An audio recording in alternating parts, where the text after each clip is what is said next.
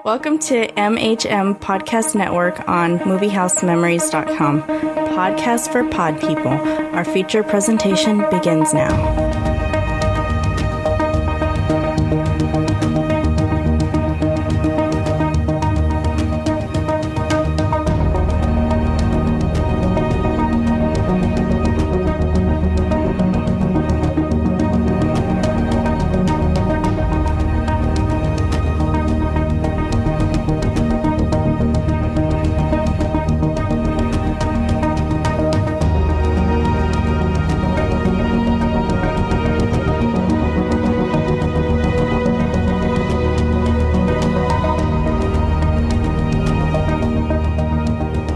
Welcome back to another episode of Movie House Memories, the podcast where we look back and review the films that we think are the most important films in cinema history. I'm Patrick, and with me this week are two people who spent a large portion of their lives in darkened movie theaters. First, he's our resident lumberjack and the man who sees symbolism in his cornflakes. He's one of the co-hosts of the Criterion Critics and Lunchtime Movie Review podcast and has his own YouTube channel called Viewin' and Reviewin'. Yes. Bobby Taylor. And I'm only here because I am Patrick's toy. Okay. Are we reviewing? I'm under hypnosis. Oh, okay. I was like, are we reviewing Richard Pryor's The Toy this week?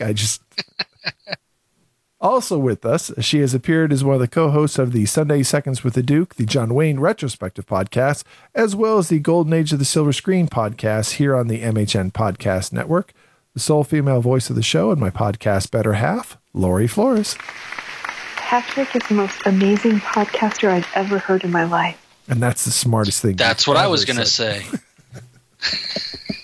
Welcome, everyone. And before we get started, we'd like to thank all the returning listeners to the show and welcome all new listeners to Movie House Memories. Thanks for giving us a try. We appreciate your time and attention and hope you keep on listening and following us on Pinterest or Twitter at MH Memories. On either one of those social media outlets, you can keep informed about our occasional written film reviews and film summaries, news on upcoming theatrical releases and trailers, and information on many upcoming podcasts on the MHM Podcast Network. Additionally, you can also now subscribe to our account on YouTube where we're releasing our podcasts exclusively. If you subscribe to our account there, you can get updates as to when we put new material on the YouTube channel, as well as give us a like or a dislike, or even leave a comment about the films that we've reviewed, our opinions about said films, or even a suggestion for a film you think should be in the top 100 films of all time. And whether you are a frequent listener or a brand new fan of our little show, we hope that you take the time after you're done listening to provide us with a little feedback. If you've listened to us on YouTube, as I said before, you can give us a like or a dislike or leave a comment about the show. You could also visit our website at moviehousememories.com and leave a comment either there about our podcasts, our opinions, or the film that we are reviewing. Finally, on our website, you can also leave your star review rating of the film that we discussed so that we can get a consensus rating from the MHN Podcast Network community. As always, we love to hear positive feedback, but we appreciate anything anyone has to say about any of our little shows. Now, with the horrible business out of the way, let's get on to Lori's next pick for one of the greatest films of all time, 1962's The Manchurian Candidate. And Lori, do you have a summary for us? I don't remember writing it, but I have one. Can you tell me a story? The Manchurian Candidate, 1962, starring Frank Sinatra, Laurence, Harvey, Angela Lansbury, and Janet Leigh. Korean War veteran Bennett Marco suffers from recurring nightmares about his former platoon. He dreams that Raymond Shaw, the Medal of Honor winner that he believes was responsible for saving his life, murdered two fellow soldiers. We witness what Marco sees as a botany club meeting of elderly women, which is in reality a demonstration by Korean military officials of their success brainwashing his platoon. Marco is uneasy and thinks there is more to his nightmares. When he learns that another platoon member is having the exact same dream, he decides to investigate. The U.S. military becomes interested when they realize that both former soldiers are describing the same communist leaders. Shaw, the murderer in the Night Terrors, is the stepson of U.S. Senator John Eisland. Raymond has an unhealthy relationship with his manipulative mother, Eleanor Eisland. Eleanor seeks to advance the career of her senator husband through a communist witch hunt. Spoiler alert, She is a secret Soviet agent. Eleanor's misdeeds have caught up to her as the communists, unbeknownst to her, chose her son Raymond to be the assassin to help them gain control of the White House. Eleanor is the final step in the plot to lead the assassin to his American political targets. Raymond has been brainwashed to obey any command given to him after he views a Queen of Diamonds card. We also learn that Raymond never committed the courageous deeds that earned him a Medal of Honor. His platoon was programmed to falsely remember Raymond saving their lives. Raymond reignites romance and marries Jocelyn Jordan, the daughter of another senator. Raymond genuinely falls in love with Jocelyn and loves spending time with her family. Shockingly, Raymond calmly murders Senator Jordan and his beloved Jocelyn and has no memory of it. Marco's digging leads him to figuring out the role of the Queen of Diamonds card. He shows Raymond that card in an attempt to deprogram him. Eleanor gives Raymond his orders to assassinate the party's presidential candidate. She explains the situation to an unresponsive Raymond and gives him an incestuous kiss. With the favored candidate out of the way, this operation is intended to win the election of Soviet patsy Senator Iselin, the Manchurian candidate, as the president of the United States. Eleanor is angry at the communist leaders for their misuse of her son and vows to get even with them. Raymond puts himself in position to kill the other presidential candidate. It looks as if Marco's attempt to free Raymond from the Soviet mind control has failed. Raymond has the candidate in the crosshairs when he suddenly turns his gun and shoots his stepfather and mother.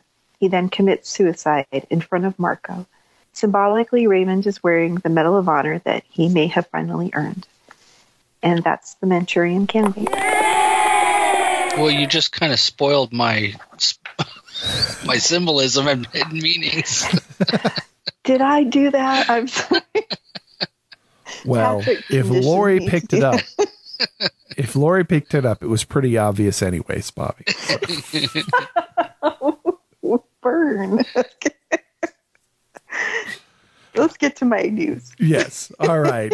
Films are influenced by the times they're made in, and we look back at some of the big headlines of the time in Lori Flores' Headlines of the Time.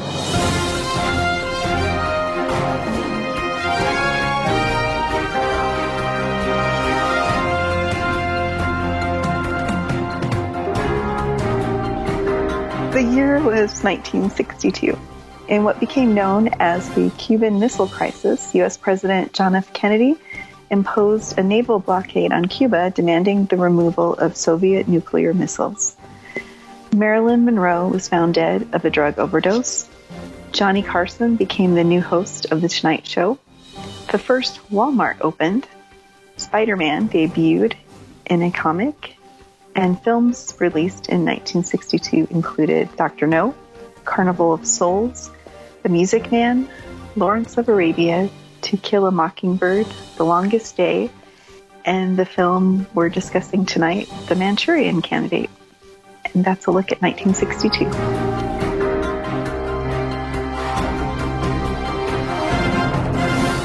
All right, Lori, I will give you total props and respect if you can name the comic book and the issue that Spider-Man appeared in. I've known this because we went to a Marvel exhibit when I was visiting Molly in Seattle, and I can't remember, but they actually had a copy of it. Oh, wow. And it was under glass, but they had it. Shoot, I don't remember. I physically Marvel. It would be a Marvel comic. Yeah, it would be a Marvel comic, but Marvel is not in the title. Was it issue 1? No. It was the final issue of a series. I don't remember. When you say it, I'll remember, but I don't know. Bobby, do you know? Nope. All right. Amazing Fantasy, number 15. Yeah, I can see how I forgot that. Yeah. Never knew it. The comic was being canceled, and they let Stan Lee do whatever he wanted with the comic. And he said, I want to introduce this character, Spider-Man. Yeah, sure, kid. Go ahead. Who cares? And the rest is history. Anyways, back to something a little less interesting. That Marvel exhibit was really cool. You would have liked it. I would have. I've actually seen one copy of Amazing Fantasy number 15 myself once in my life. I saw it in a comic book store on sale, and this was back in the 80s. And it was like 1982, 1983. They were selling it for, at that point, $1,000. And if I had $1,000, well, I do have $1,000. That if it was $1,000 today, I would buy it on site without question, just to have that piece of history. But now it goes for tens of thousands of dollars. It's ridiculous. Wow. Yeah. Anyways, we usually start by talking about the casting. This is no different. And we'll start with Frank Sinatra playing Major Bennett Marco, one of the driving forces in the creation of this particular film. Laurie, what did you think of Mr. Sinatra's performance in The Manchurian Candidate? He was really good. It was really impressive. I mean, I forgot that I was watching Frank Sinatra, but he was really sweaty. That's it? You're going to end with he was really sweaty? Yeah. Well, I hope that was makeup and not actually him. But because Laurence Harvey as Raymond was doing exactly the same thing. Yeah, it wasn't just him. Yeah, maybe they weren't sitting in the same sauna. I'm not sure. I will agree with Laurie. I thought he did a really good job, and I didn't believe that I was watching the normal Frank Sinatra that I've seen in umpteen million movies before this time. Because I'm not a big Sinatra fan overall, but I thought in this movie he did very well. And I did hear he was a one-take Charlie. He came in and he did his first take, and then it went downhill from there. So for him to pull off this good of a job in his first take was pretty impressive. I am a fan of Frank Sinatra, not necessarily for his acting. I thought he was a decent actor. He did a lot of films that I somewhat enjoy watching. I'm mainly more of a fan of his music, but I will agree that this is probably one of his better acting performances, and this is a project that he helped shepherd into creation. So I think that's probably why for be quite honest with you, probably gave a shit, and that's why he was there. Not like Ocean's 11, where they were filming during the late afternoon, gambling and drinking during the night, and getting up about noon to go and shoot the movie. This is something I think he put a lot of heart and soul and thought into a project he really wanted to develop. I did read also that, and I've known for quite some time that he didn't like to do multiple takes. He believed he got this best performance out of the first take, the spontaneity of it all. But kind of come back against your criticism that although he was considered as he didn't like to do multiple takes of a shot, he was very, very willing to rehearse, and he would rehearse it with other actors ahead of time. He just didn't like to be on set and wasting a lot of people's time. It almost comes across to me though is that he didn't like to work, and basically that's why he would come in. He'd prepare, and then he would come in for one shot and say, "Okay, we're done," and move on.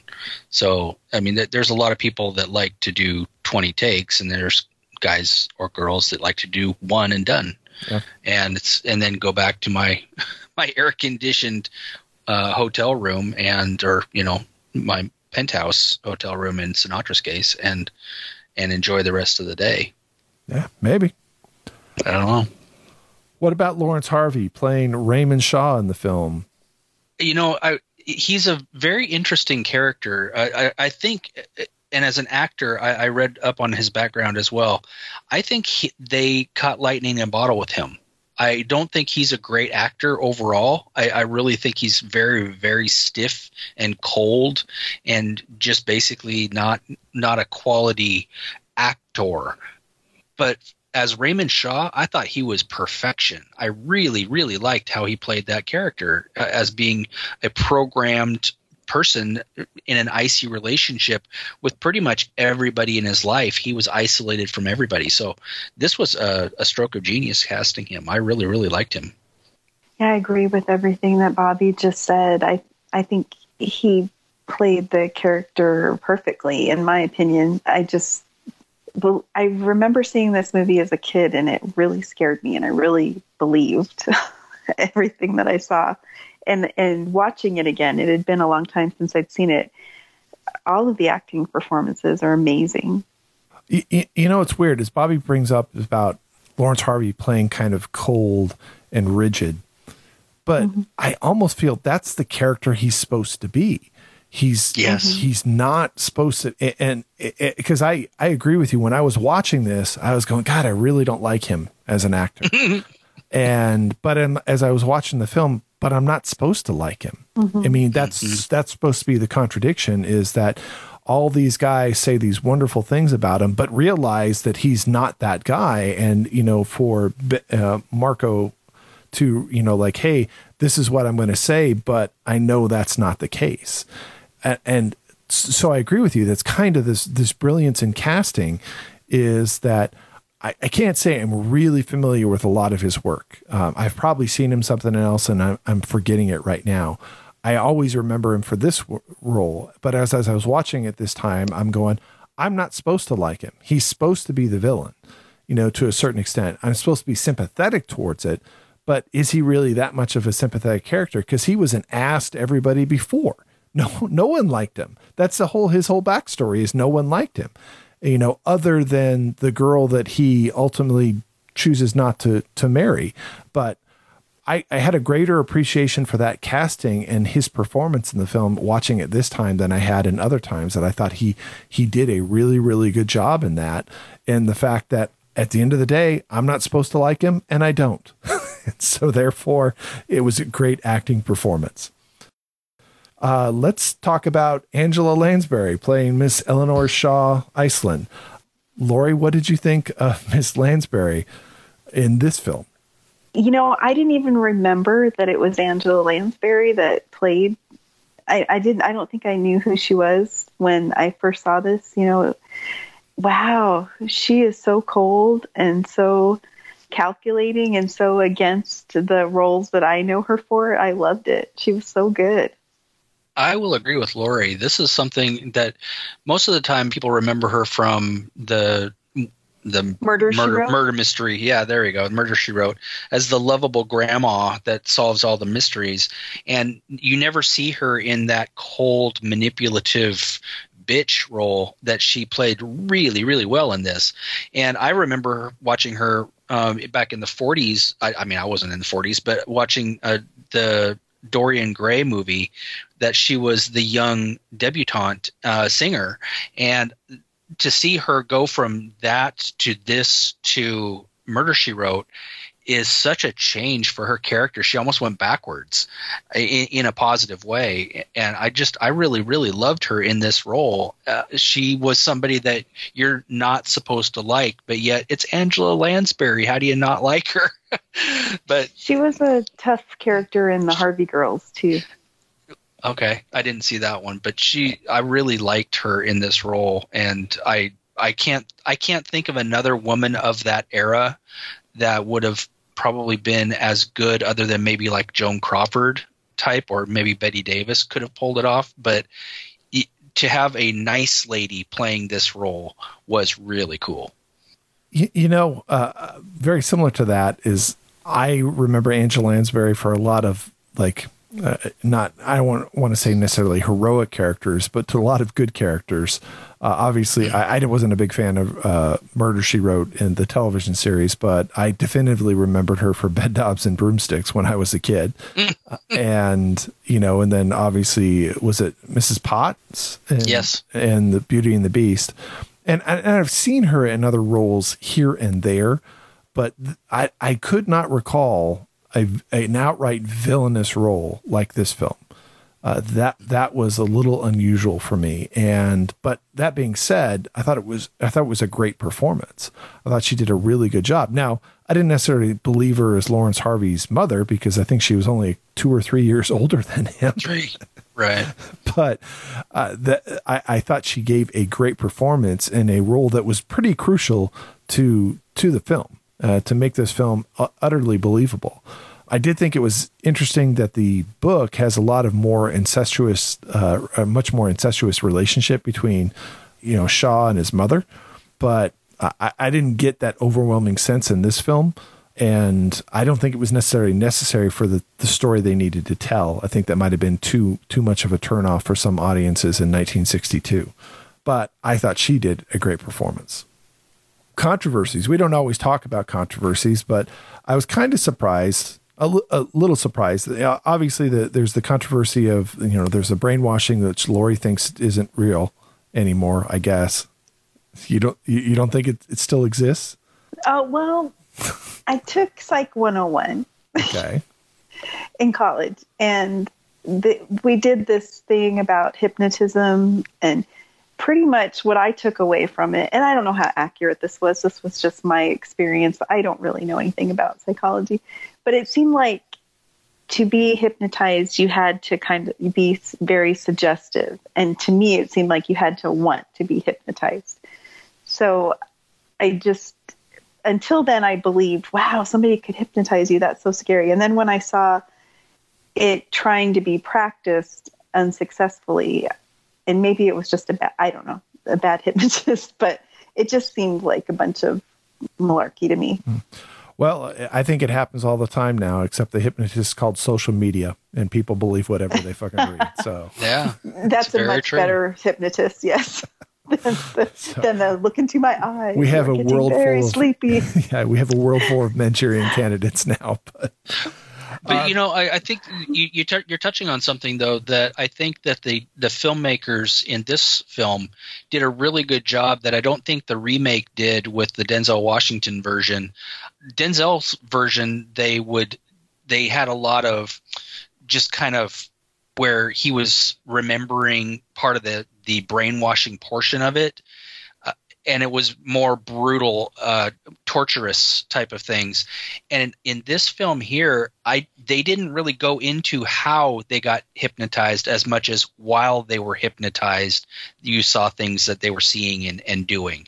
And I think they did the wise choice by not showing the audience exactly how the members of the platoon were fully hypnotized. Because I think that could have been very brutal. The tortures could have been really something that would have turned people's stomachs. And I think by keeping it a little more vanilla, it was more effective for us in the end. And it's not crucial to the story.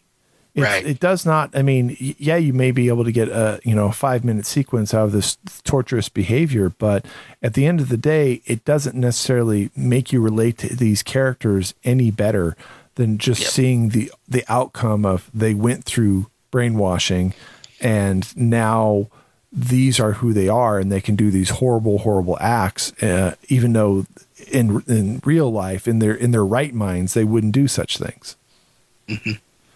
But anyways, the controversy I was getting to is this film didn't play in a lot of Iron Curtain countries until the 1990s in some cases, due to the kind of the criticism of communism. And I very much thought that this was so much an interesting product at the time, based off, the communist witch hunts of the 1950s. I mean, this is granted, this is coming in the 1960s. They were well behind us, but they weren't that far behind us. And I would have thought this was a far more controversial film in its time, but I didn't find anything about that at all.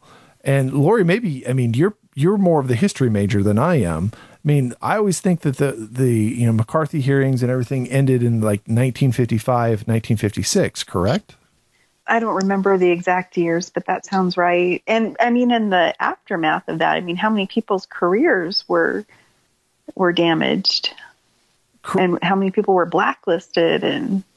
Correct. The after effects, people were blacklisted for many years. Some of them into the 1980s, they didn't start getting work again, or had to get work under pseudonyms so that they could just earn a steady paycheck. But the way that they have Senator Iceland throwing around, communist allegations willy-nilly, I thought that was probably a very controversial feeling at this time. And in addition to that, very timely now in the fact that you just have to make the allegation. You just have to say something as if it's true. And it is, because people report that it's true and the word spreads. And, that aspect of the film it's still very relatable to today's times.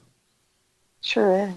Yeah, this is a timeless story based on today's political history that's going on right before our eyes. If you were to watch this movie today, you'd be going, "Oh my gosh, they just called I mean, basically, it was the Diet Pepsi button that put him under hypnotism." For all we know, this is really eerie how they called their shot in 1962.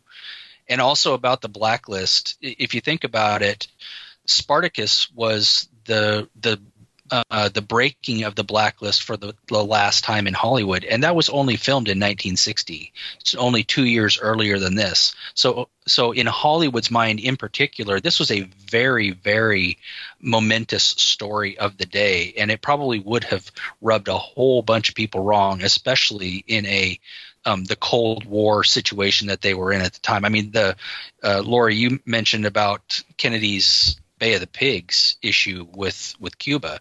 I mean, that was as a country, we were in a really bad situation, and this called a lot of that out. And if I can totally see why the communist countries, or the communist bloc at least, would have been up in arms over this. It's calling them all the bad guys. So this is like the hype of people having home bomb shelters, kids having nuclear drills in school, and Bobby, what about symbolism and hidden meanings, or did Lori ruin it all for you? Lori ruined it all. So all right, we'll just go on then. Yeah, I do have 3 of them. Lori's already broached one of them, but I do have Private Bobby Limbeck of Raymond's squad was considered their mascot and too young for anything meaningful, so he symbolized the incorruptible America that the communist captors chose to destroy with their assassin built to kill anyone that got in the way of their greater plan. When Raymond pulls the trigger to kill Bobby, all hope for peace and innocence in America is lost. The Queen of Diamonds symbolized not only the trigger card for Raymond's special orders, but it came to symbolize his American handler, which was his rich and powerful mother who wanted to be Queen of America once her idiot husband became president. And as Lori stated, the Medal of Honor came to symbolize what was evil and despicable in Raymond's eyes. When he puts it around his neck at the finale, he is not only removing himself from this world, but all the corruption and lies the medal came to represent to he and his squadron comrades. I didn't go that deep. You said he earned it finally.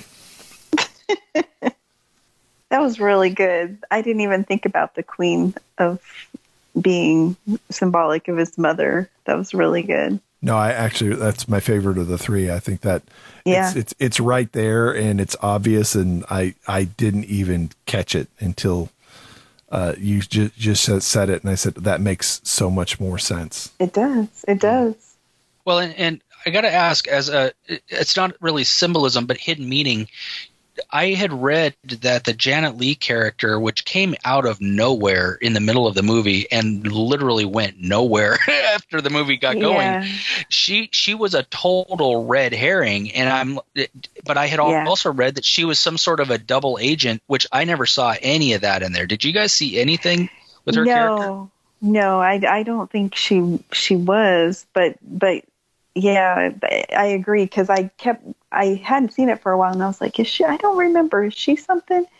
But then I didn't see anything. Did you, Patrick? No, not at all. Yeah, she kind of, if it wasn't Janet Leigh, would have not really mattered. They could have cut her completely out of the movie and wouldn't have missed a beat. Not a beat. But I love Janet Leigh. But the actress is fine.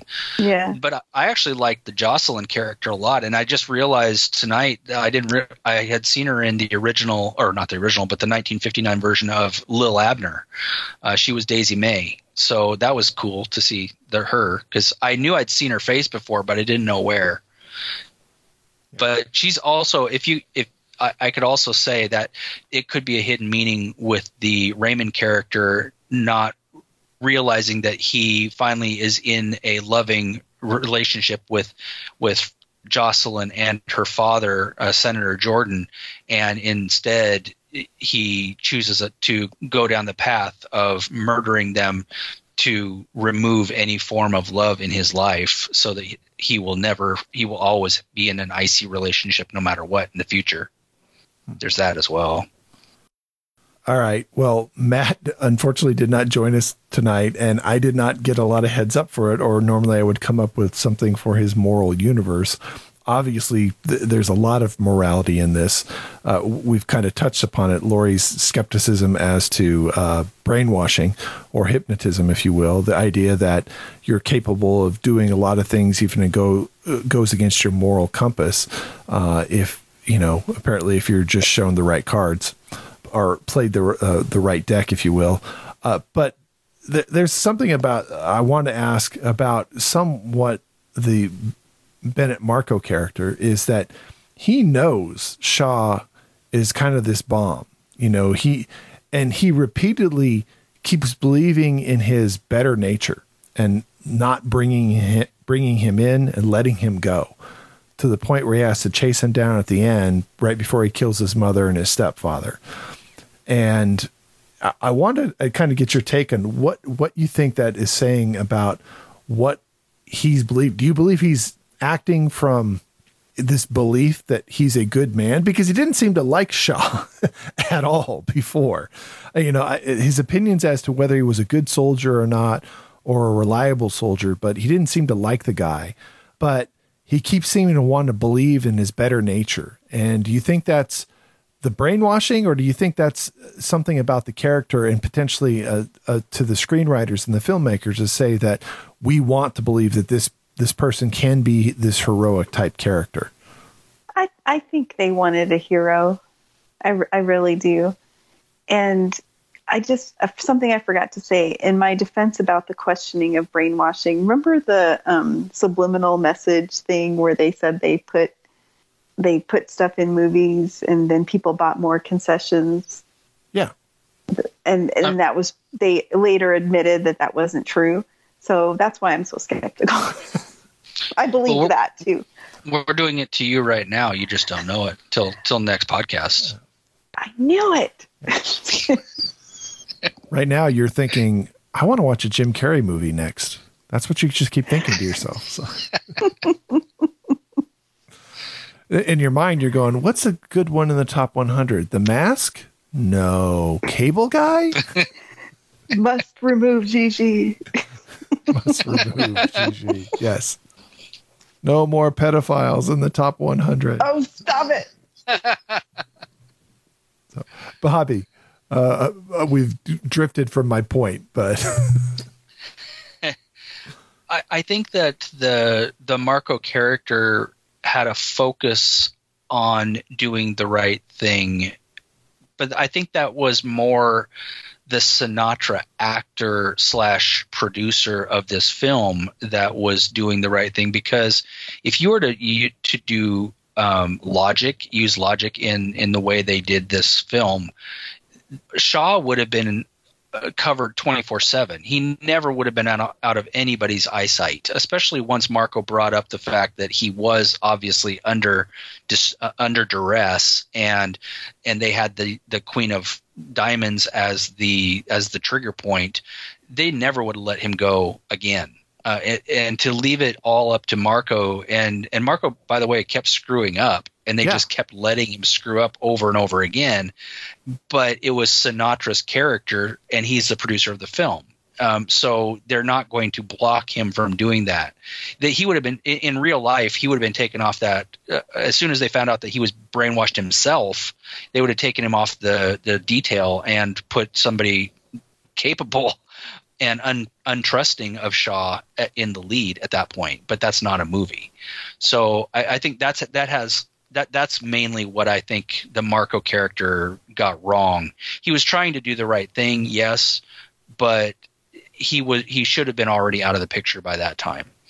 But as far as the moral universe, I mean, we're talking murder, incest, following your parents. I mean, if you're just talking 10 Commandments wise, this thing has broken all kinds of rules. So it really is an amoral story that the Marco character is just trying to do the right thing at the last minute. And ultimately, the payoff at the end was the good guys win by the bad guy being taken out by his own hand. Well, And I guess that's what I'm trying to kind of say about this. As you just point out, this is an extremely dark and pessimistic film. This idea that the enemies are among us, and not only they are among us, they're in power and trying to elevate to greater power. It's your own mother. Who was an operative of the Russians. Correct. Yeah, going even more personal, the enemies are your own mother as well, but and potentially your incestuous mother if you read the book. But there is a lot, there's darkness all over this character, all over this story. And this idea that Marco, as you said, kind of keeps screwing up is once they know that he is potentially their target in a real world situation, they just arrest Shaw. He's compromised. Yes. Well, and Marco, they would have arrested Marco as an accomplice, Correct. even though he didn't know what was happening. Correct. But they keep giving him a leash. And even though, I kind of messed up, I shouldn't have let him go, especially after they've, tried to essentially deprogram him. He is a living weapon. And they kind of just, okay, we'll leave him here and he'll be fine. I just want to, and my thought is when I was watching this, what were the filmmakers, were they trying to convey that this glimmer of hope that we have to let this character go. He can't just escape. He can't be helped to escape. He has to be redeemed by his own hand, even if he's going to take his life at the very end. But that Marco is kind of the symbolic character for the audience. And we want to believe in good, that good ultimately will outweigh whatever evil influence has had on this character. That good will ultimately shine through. And we want to believe that exists. That's how I saw it. But the thing is that good would have turned out. See, if leaving it in the hands of Marco, bad happened because he was one step behind Shaw the entire movie, including at the very end where you have both the senator and Mrs. Shaw, or whatever, Miss Island, murdered in front of our eyes. That didn't have to happen. They're innocent victims as far as the government is concerned, because the government, had they have shut down Marco, had they have shut down Shaw, good wins out, justice prevails, everybody lives, and we move forward with our lives. And that's not what happened here. They put it all on Marco to resolve the issue with Shaw. Shaw murders innocents, which they aren't, but that's to us. We know that, but the general public wouldn't know that. And then Shaw kills himself, and Marco's just standing there witnessing the event. And that's, like you said, it's a pessimistic ending versus watching how justice prevails, which is what the audience wanted in that day. Wow. Bobby has a much more negative outlook than I do on this film. I tend to lean more towards what Lori said. What's that? It's that Marco is supposed to be the eyes of the audience, the conscious. We want to believe in good, that we want to believe that this character can overcome it, because I don't necessarily believe that he's two steps behind Shaw. In fact, halfway through the film, I think he's caught up to Shaw and overcomes him, and even knows that these things are going on, yet he wants Shaw to prevail. He wants Shaw to overcome. And I think that's supposed to be the access point for the audience to make it more relatable. It's weird because I've only seen the Denzel Washington version once. I've seen this version about 4 or 5 times in the Denzel Washington. And I remember that as a much more pessimistic film of playing almost like a cat and mouse, trying to catch up to the plot, where in this, they caught up to the plot. They didn't necessarily know what the objective was, but they knew who the weapon was. They knew who the character was, who was brainwashed and what they were trying to do. And yet they let him continue to operate. And from Marco's belief, almost that like we want to have that belief that this person can be the good person. He's reunited with his past love. He's a changed man, so he came to get him and said, I'll give you a couple days or something like that. And then leaves, it's like, but that's exactly my point though, is that the Jordan murders his own wife.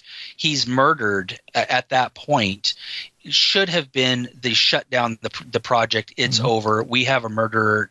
Arrest him and put him in jail.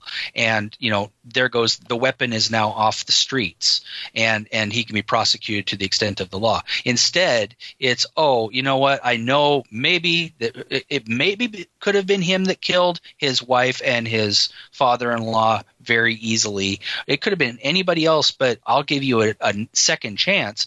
And he slipped through the net, a huge hole in the net that should have been tied around him by that time. That the last sequence where they're at the whatever it is, the political thing, the rally, that should never have even been entered into our movie had they done the right thing and arrested him on the spot. Well, I just thought they were, and I have no proof of this, but I just felt like they were fleshing out the people involved. But you're right, he never should have been allowed to have a gun and be in that position unless they wanted him to, I don't know.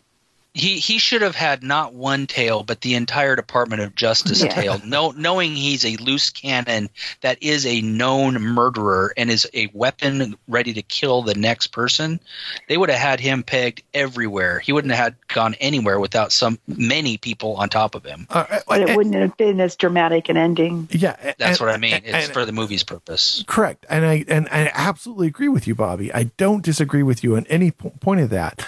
But they made a conscious choice as to storytelling to say, we're going to let this guy off the leash. And that's why I think that they're trying to make the Marco character more accessible, to have this belief, which is very weird because I don't tend to think of Sinatra characters as optimistic. I tend to think of him as pretty pessimistic or pretty real world, but I almost think he was naive in that regard. Yes, very good word there. But once again, the real world versus movie world is not the same thing, because logic, Marco would have been off the case months ago. Oh, yes. I absolutely agree with you on that. But plus, Marco was able to overcome this, his brain was altered, but there was such goodness inside him that he was able to overcome that and realize what was going on. It's a good way of looking at it, and I would hope that would have been the character. And in the end, after this was all said and done, Marco would live a full life out from under that hypnosis. But honestly, I don't remember. I don't remember in the film, and maybe you can refresh my memory here. They never said how he was ever put under, because it was just Shaw that was the Queen of Diamonds, right? They didn't say anything about how Marco went under. Or was there? No. So he came out on his own. And so, I mean, to be honest, 6 years from now, as he's working in the Department of Justice, working as an assistant attorney general, and the next thing you know, they go, well, he's going to become attorney general. If this guy dies, well, here's the king of spades, and now Sinatra is an assassin to kill that guy, and now he's the attorney general of the United States. That should have been the Denzel plot. I'm just thinking that that it left that huge plot point left open. How Sinatra can just snap of his fingers and he's out of it, and Shaw's still under, even though he's been deprogrammed, he's still under. That's kind of a cheat. Going on to music, the score is composed, unlike what my notes say, by David Amram. And this was one of his earlier compositions in his careers. He's still making movies and composing music to this day, although a lot less well-known music, mainly for documentaries and short films. But this was as I said, one of his earliest performances. He also did music for Splendor in the Grass and the Young Savages back in the 1960s as well. Bobby, what did you think of the composition in this film? Well, I'm going to say what Matt usually says. It didn't bother me. I didn't really pay attention to it, so it didn't really affect me. I will say though that the fact that you have Frank Sinatra in your film and you don't have Frank Sinatra singing, not the character, but just a Frank Sinatra song somewhere in the soundtrack would have been nice to have heard. Otherwise, it was fine. I don't see anything special about it, or not. Yeah, but he didn't put he didn't have songs in a lot of his music films. He's in musicals that he's sang all the time. Yes. But I don't believe there's a Frank Sinatra song in Ocean's 11. There's a Dean Martin song, but there's not a Frank Sinatra song. Like I said, I would have liked to have heard it, especially since he was a producer on the film, and especially with the iconic Sinatra voice. By that time, it would have been nice to have him singing a song, just for nostalgia, if nothing else, from my perspective. That's all. I'm not knocking it. I'm just saying I wish they would have done something like that. Yeah, I liked the music. It didn't particularly stand out to me either, but I liked it. But I disagree because I had forgotten that I was watching Frank Sinatra. So I think playing a Sinatra song would have pulled me back and distracted me. So I'm glad that they didn't. I'll just go on my playlist and listen to one. Well, it would have been like how Barbra Streisand was in The Way We Were, and they played her song throughout, and that took me out of the film. And then I was watching Barbara the singer acting. And I think if they would have done Sinatra singing the closing credits out, it wouldn't have taken me out of the film. I would have still respected his acting just fine. Well, as to score, I thought the score was forgettable.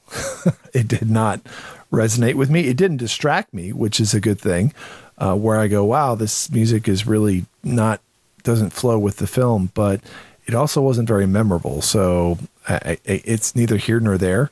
And as far as the Frank Sinatra song, I'm hard pressed to think, other than the musicals, a film having a Frank Sinatra song. I mean, did you see a Frank Sinatra song in Cannonball Run 2, Bobby? Did you see it? Come on. Lori's going, he was in Cannonball Run 2? Filmed here in Tucson, Lori. You did hypnotize me. Yes. They filmed the scene with Frank Sinatra at Old Tucson. I don't think I've seen the whole movie, so I didn't know that. Arguably the last Rat Pack movie, because it has Dean Martin, Sammy Davis Jr., and Frank Sinatra all together. Fun trivia. Yeah, but I would say that's a loose argument. All right, ending of the film. All right, in the movie, Raymond Shaw kills Senator Iceland and his mother, of course, and then kills himself and a suicide. However, the book is different in that it concludes with Raymond committing the murders and then his suicide after being ordered to do so by Marco, which severely changes that character. So I'm asking you, what do you guys think of the ending? And what do you guys think of the ending for the book? And which one would you like better? I like the movie ending better. That's really dark. Having Marco, and I saw him as a hero, so that just blew that out. So I prefer the movie.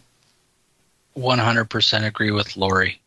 I think that had we have seen Marco do that, I believe that my scenario of not knowing what would have set Marco off would have been the reason that would have set Marco off, and now he becomes the lethal weapon at the end. I like the movie much better. Now, I have not read the novel, and I have just that brief synopsis of what the summary is. But I got to say, I kind of like the novel better because I think this is a dark and pessimistic film and has this twinge of optimism. But I think that fits better with the film, is to have that true pessimism and the fact that, Marco doesn't believe that this character can be saved, and it's an instrument to eliminate the enemies of the United States. Marco's still a heroic character, but he's a heroic character that, has that shades of gray that gets things done.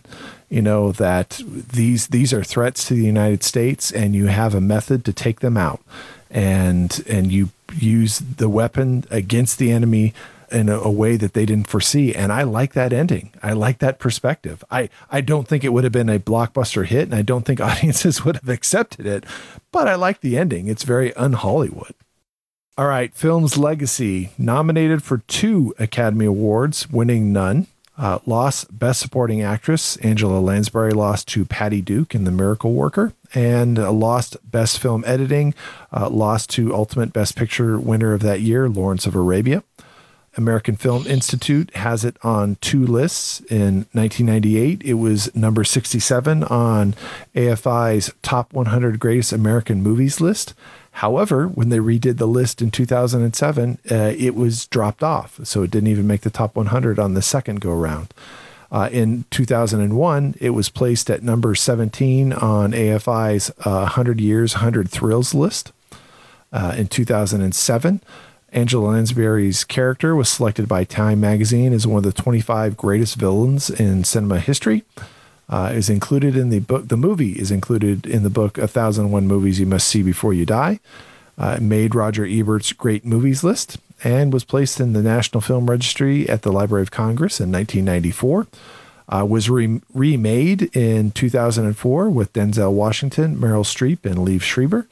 And Rotten Tomatoes has it at 97% critics and 90% audience. And that is the legacy on the film. So start with Bobby. Bobby, what do you think of the legacy for the film? And would you put this in your top 100? Well, I think that the legacy is fairly fitting for this film.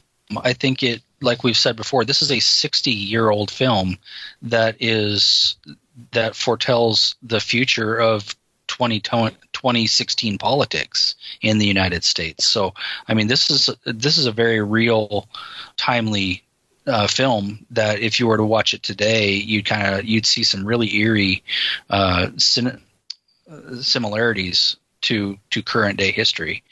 But as far as what I think of the film, I really liked the acting in it. I thought everybody, for the most part, played their characters extremely well. There are moments of hokiness because of it's 1962, not because it's a bad movie, but just because it's not of today. And I think that the Sinatra character, he was a little bit unbelievable to me from a logic standpoint, but otherwise he was quite a good character. I really liked Raymond Shaw. I really liked Angela Lansbury's character, and I think overall this is a very good film that absolutely people should see it for no other reason than to know what life would have been like during the real Cold War situations that were happening in 1962. And I think it's just worth watching today. Is it worth in my top 100? No, but I would watch this again gladly if anybody brought it up. All right, I'll let Lori go last. It's a very, very interesting film. And as I said, I've seen it 3 or 4 times. And every time I watch it, I always go, I should like this film much better than I do. It's a little slow, and to me, it's a little dull. This time I like the acting a lot better. I was really paying attention to the acting, but I still find it a little slow, a little boring at parts.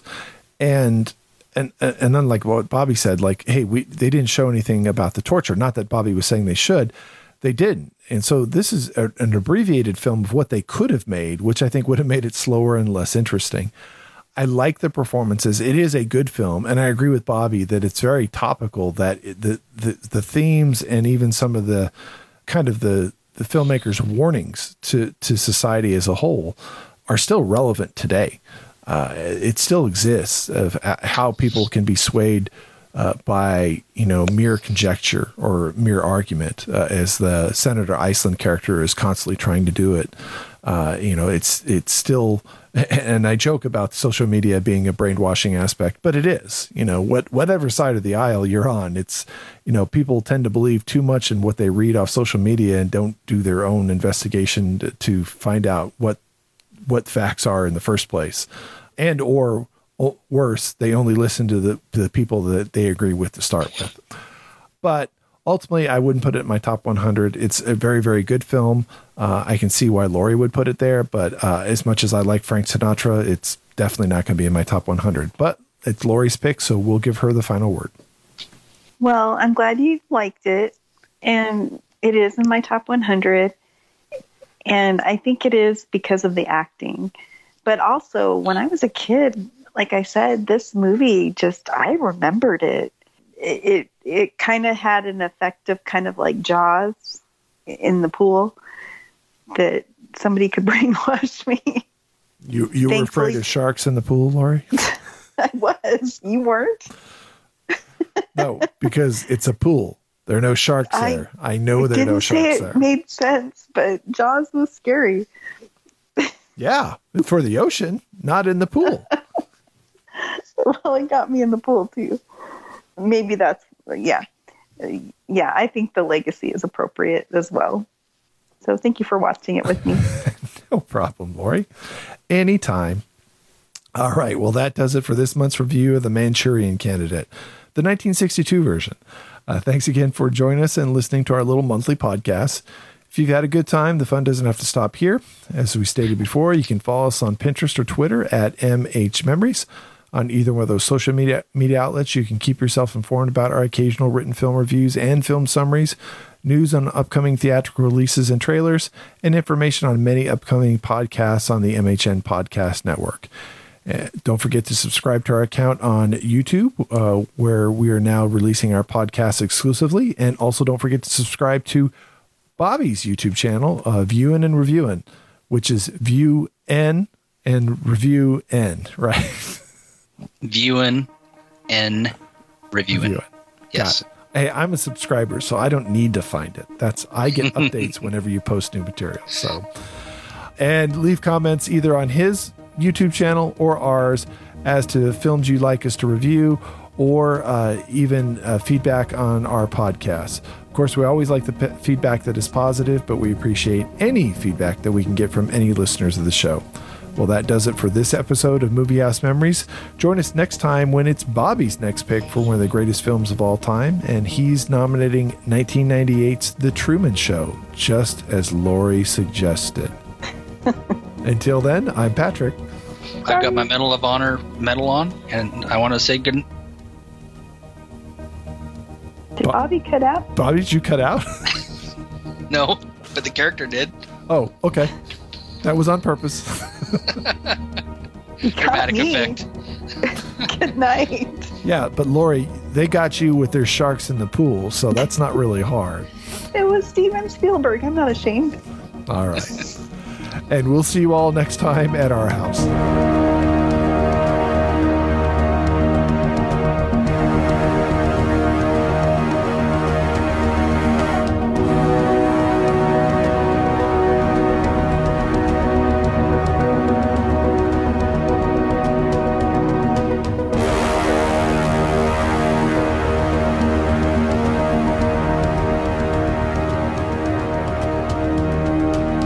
This podcast is intended for entertainment and information purposes only. The theme music for Movie House Memories, Hiding Your Reality, is provided courtesy of Kevin MacLeod at incompetech.com under a Creative Commons Attribution 3.0 license. All original content of this podcast is the intellectual property of the MHM Podcast Network, Movie House Memories, and Fuzzy Bunny Slippers Entertainment, LLC, unless otherwise noted.